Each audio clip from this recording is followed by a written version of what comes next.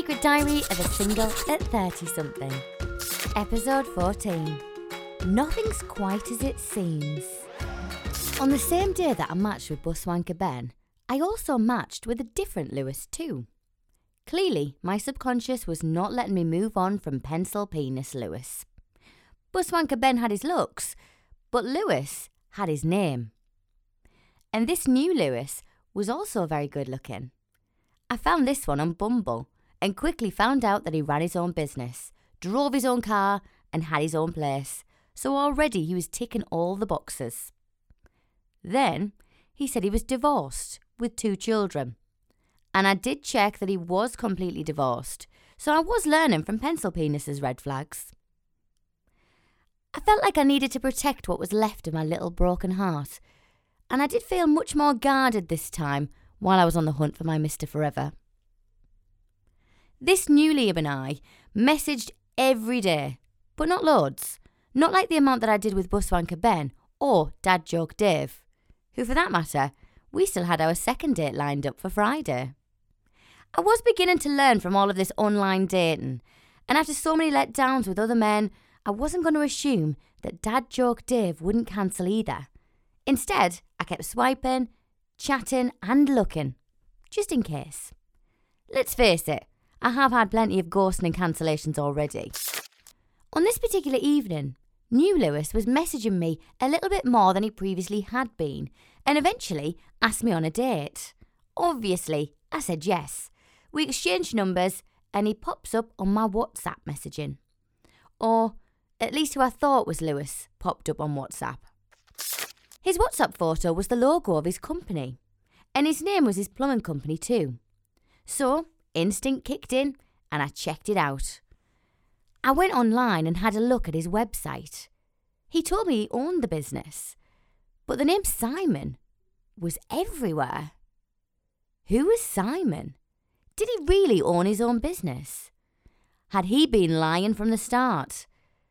The photo of the managing director on the website also looked nothing like Lewis's Bumble photo.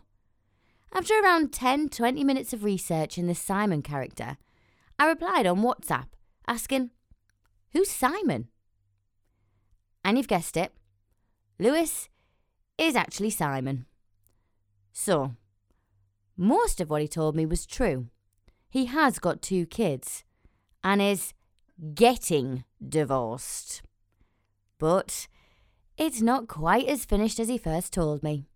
Although, to be fair to Simon, his is far more finished than the original Lewis's, who hasn't even started.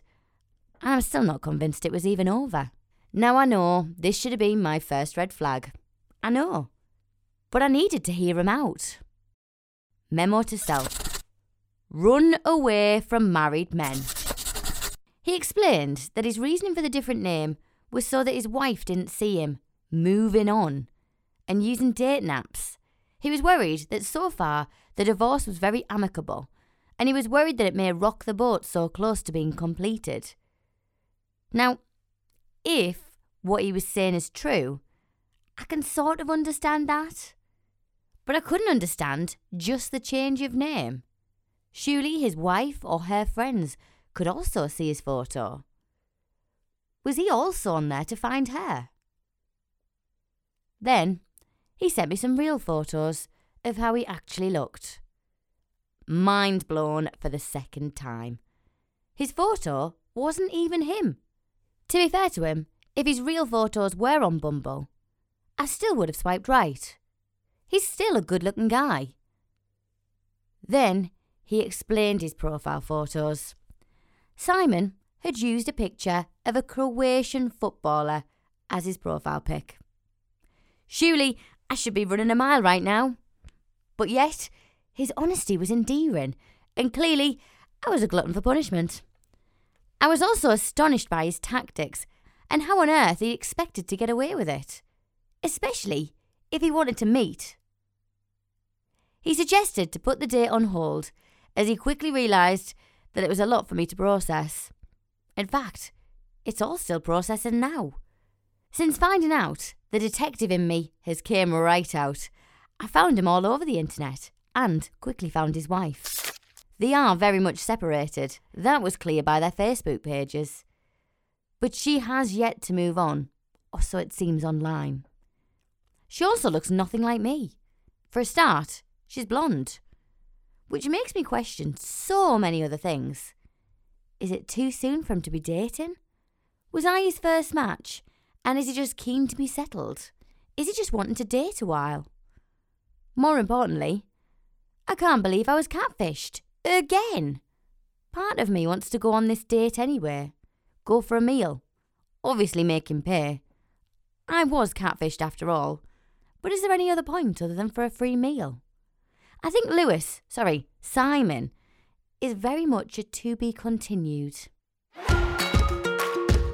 Did I like him? Yeah. But why am I ignoring all these red flags? Was I physically attracted to him? I have no idea. It's so confusing. Did I want to see him in person? Definitely. My curiosity will not be able to resist this. Is he my forever man? How could I ever trust a catfish?